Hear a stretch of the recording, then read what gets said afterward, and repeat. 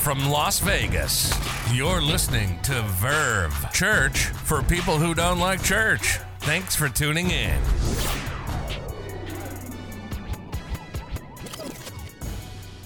In 1947, Robert Pierce worked for Youth for Christ. Its mission is to share the good news about Jesus with the world. He started on a trip towards China, but only with enough money to buy a ticket to Honolulu. On the trip, he met Tana Holkadur, a teacher who introduced him to a battered and abandoned child named White Jade. Unable to care for the child herself, she asked Robert Pierce, "What are you going to do about her?"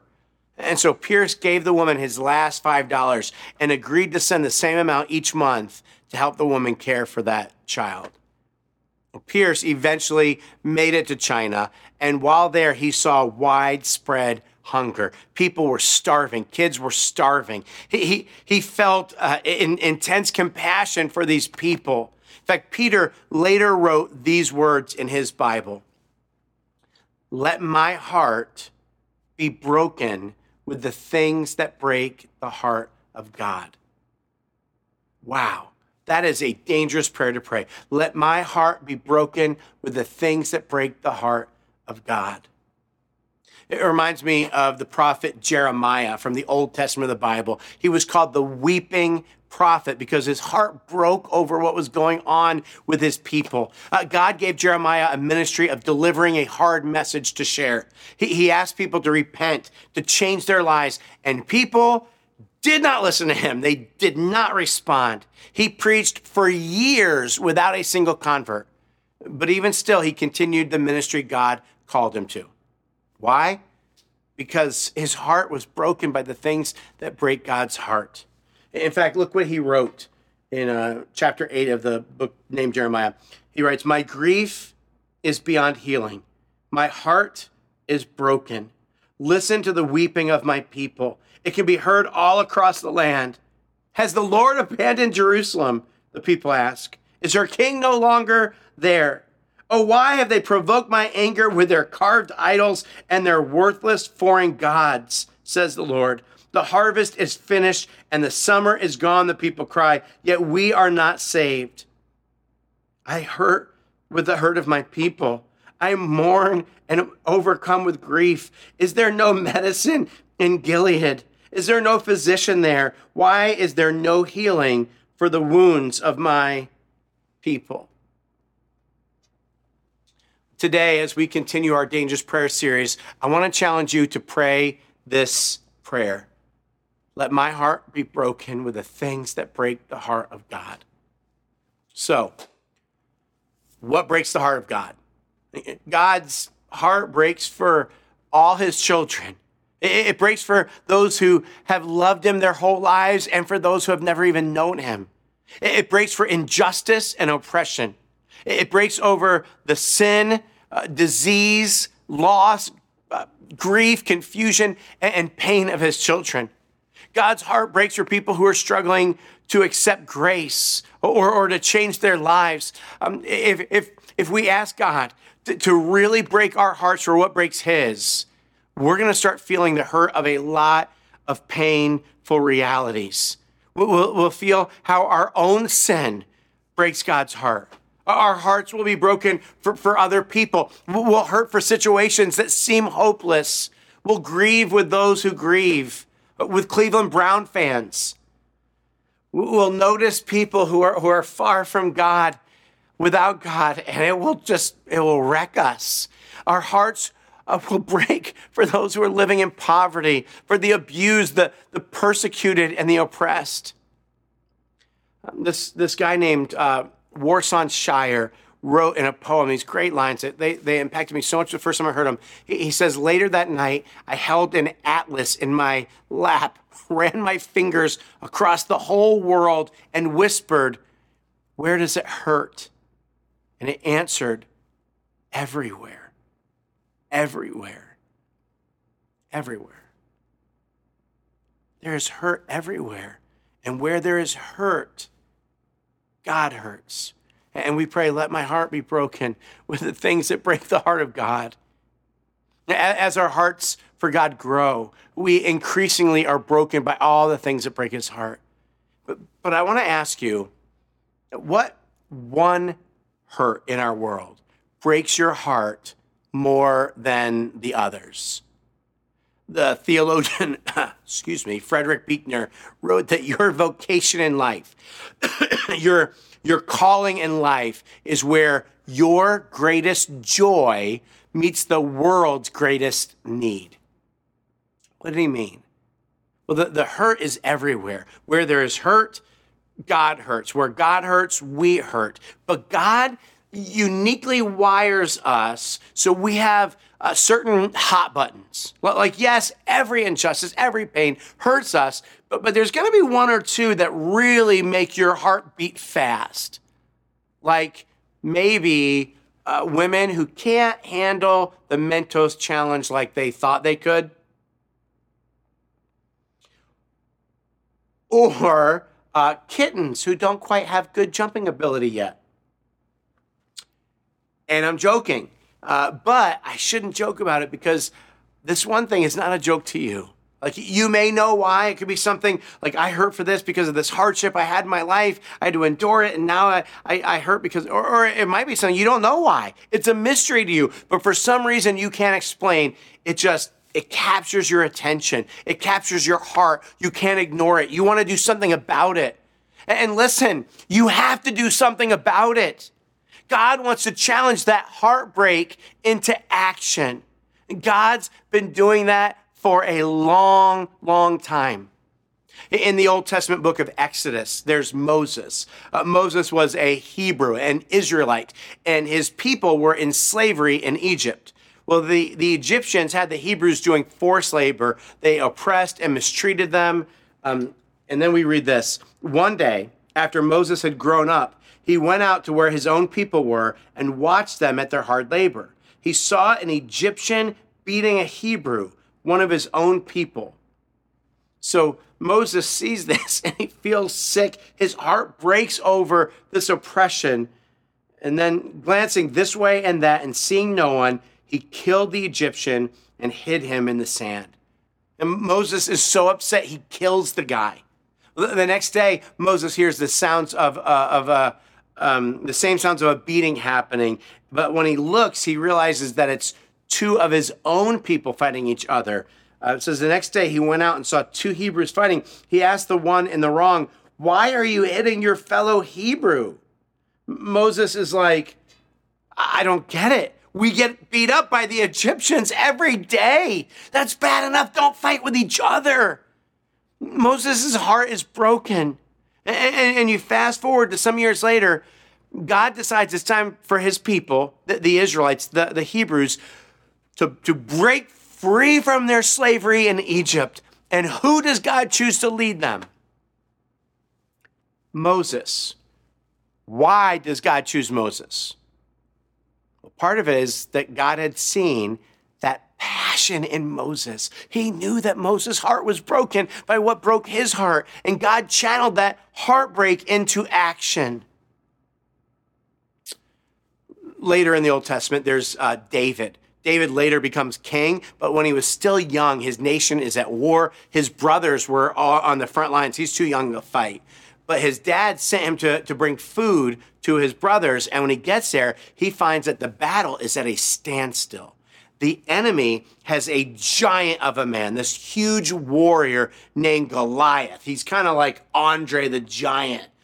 Big guy, right? And Goliath has come out and challenged anyone to come fight him. And Goliath is trash talking God. He is saying awful things about God. Well, the men in the army, these people who believe and worship God, they hear all of it and they are annoyed that Goliath is saying these things about their God. But when David hears it, it goes beyond annoyance, way beyond. David's heart is broken, and he asks, "Hey, who's going to do something about this?" And the answer is no one, because Goliath is too big. And so David tells everyone, I will fight for God. And soon he is running full speed at this giant with nothing but a slingshot and a stone. Why? Why does God use David to take on and take out Goliath? Well, part of it is that God had seen that passion in David. He knew that David's heart was broken by what broke his heart, God's heart. God channels that heartbreak into action. There's another guy in the Old Testament named Nehemiah.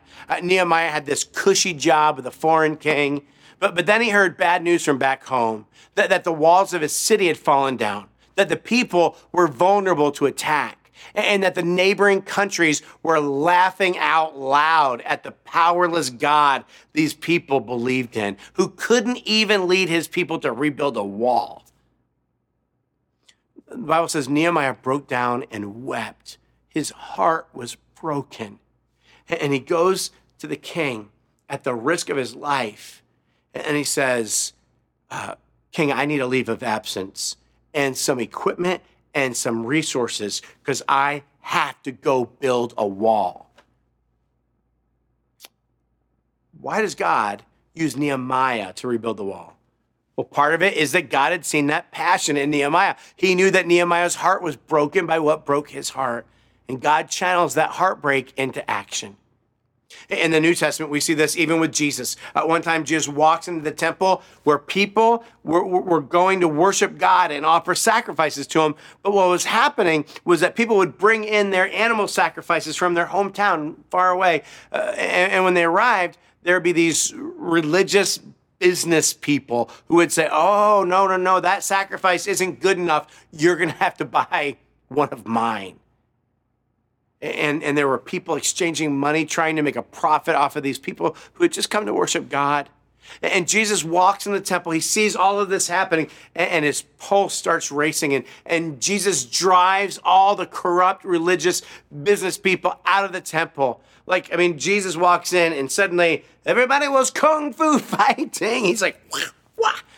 Listen, God loves to take what captures a person's attention, what captures their heart, that thing the person can't ignore, that thing the person has to do something about, and channel that heartbreak into action.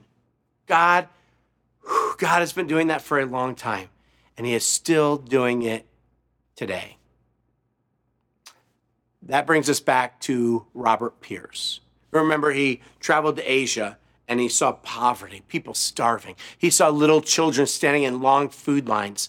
Sometimes he'd see these little kids in the lines just keel over. And sometimes not just faint, they would die standing in line. So he asked, what's the matter? Why are these kids dying? And he learned that there was no food at the front of the food lines. And it wrecked him. His heart broke. And that is what led Bob Pierce to start World Vision, which now feeds millions of children every day. Or what about Martin Luther King? His heart was broken by the racial oppression in the southern United States in the 50s and 60s. He couldn't stand the whites only signs on the drinking fountains and bathroom doors. He couldn't stand that black people were always pushed to the back of the bus or the back of the educational line or the back of the employment opportunity lines. And God channeled that heartbreak into action, and it was action that changed the world. Or what about Austin Gutwin? Back in the early 2000s, Austin Gutwin was 10 years old, just 10 years old, and he watched a video from a little girl in Africa who had been orphaned by AIDS. Oh, his heart was broken, and he wanted to do something. He had to do something. He didn't know what to do. So he called World Vision. World Vision, the organization started by Robert Pierce. He knew they helped children in Africa. He asked, how could he help? They asked him, well, what do you like to do? He said, basketball. They told him, maybe you could do something with basketball? Austin decided to ask people to sponsor him in a basketball shot-a-thon. He would shoot 2,057 free throws, equal to the amount of kids who would die in Africa while he was in school each day. Austin raised $3,000. Pretty cool. But he wanted to do more. He got his friends involved, getting sponsors for them to shoot foul shots. And eventually, little Austin started an organization called Hoops of Hope, which has raised over $2.5 million for orphans in Africa before Austin even graduated from high school. I got to ask, right? What breaks your heart?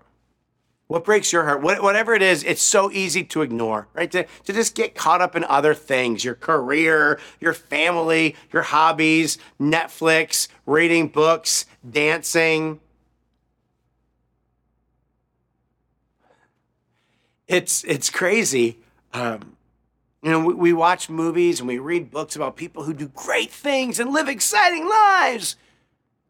Well, God wants us to do great things and live exciting lives. What breaks your heart? What captures your attention? You can't ignore it. You want to do something about it. You have to do something about it because God wants to channel that heartbreak into action. So what is it? Maybe when you see immoral business practices, or when you see someone die of cancer, when you're around extreme poverty, does it wreck you? We're doing a mission trip to Mexico. A team of Ververs, which could include you, are going to Mexico just for a weekend and are going to build a house for a homeless family. Does it break your heart that there are families with little kids living in such extreme poverty that they're homeless? Well, if that breaks your heart, you can do something about it. You could go on this trip. You don't need experience. You don't need to be like a carpenter. You just need a willingness to go and help. And you can get more information or register for the trip at verve.cc. What is it that breaks your heart? Maybe it's when you see racist behaviors and the effects of prejudice. It just does something inside of you. Or when you see abused children, when you witness the impact of AIDS, when you see a marriage that is falling apart. When you see kids growing up without dads, when young people drift away from God, whatever it is, I bet it breaks God's heart too.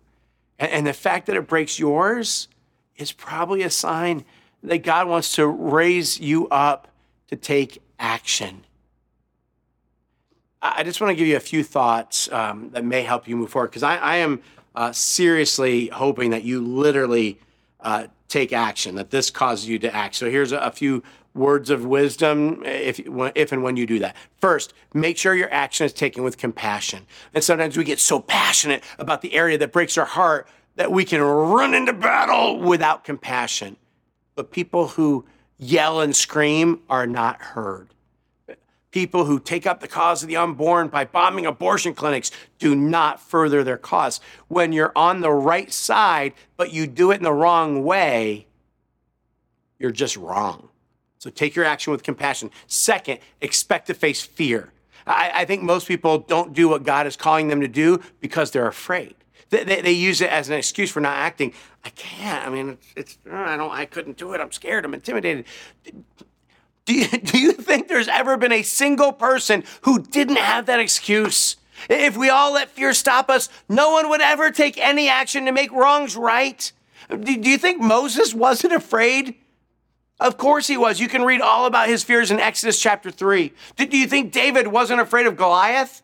Of course he was. Do you think Nehemiah wasn't afraid to make this great request to the king? He was. Do you think Martin Luther King wasn't afraid? Of course he was. And you will face fear.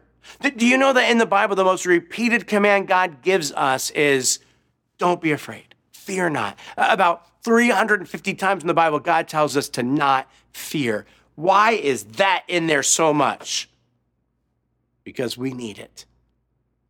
Don't be afraid, because God is with you. You can move forward despite fear because God is with you. Third, expect to fall down.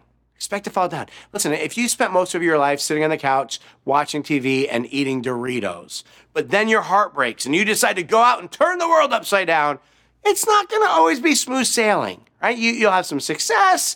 You'll feel defeated at times. You'll gain some momentum, and then you'll be tripped up in your efforts. That's okay. Each time you fall down, you'll fall forward. and you will learn and you will grow and you will have more of an impact in the future. So, let my heart be broken with the things that break the heart of God. What is it that breaks your heart? Whatever it is, are you doing anything about it? Are you risking enough? Are you willing to say, with God's help, I will do everything I can to make this wrong in the world right? Some of you will say, well, I don't know if I'm really going to do anything, but I do care. I really do care. Oh, that's not enough. It's not enough to care. It's not enough to feel bad. You need to do something. Not just for you and not just because it's the right thing to do, but also for our world. I mean, what chance does our world have if we do nothing? Who's going to take a stand and do something to right the wrongs? Do it because our world needs it. And do it for God. If you believe in him, if you love him, do it for God. Because if we just sit idly by and do nothing, and there is a watching world who stare in disbelief at Christians who claim that their guiding principle is love God and love people, but who will not take action to make our world a better place. So right wrongs, address injustice, pray this prayer. Let my heart be broken with the things that break the heart of God. Let's pray that right now. Let's pray together.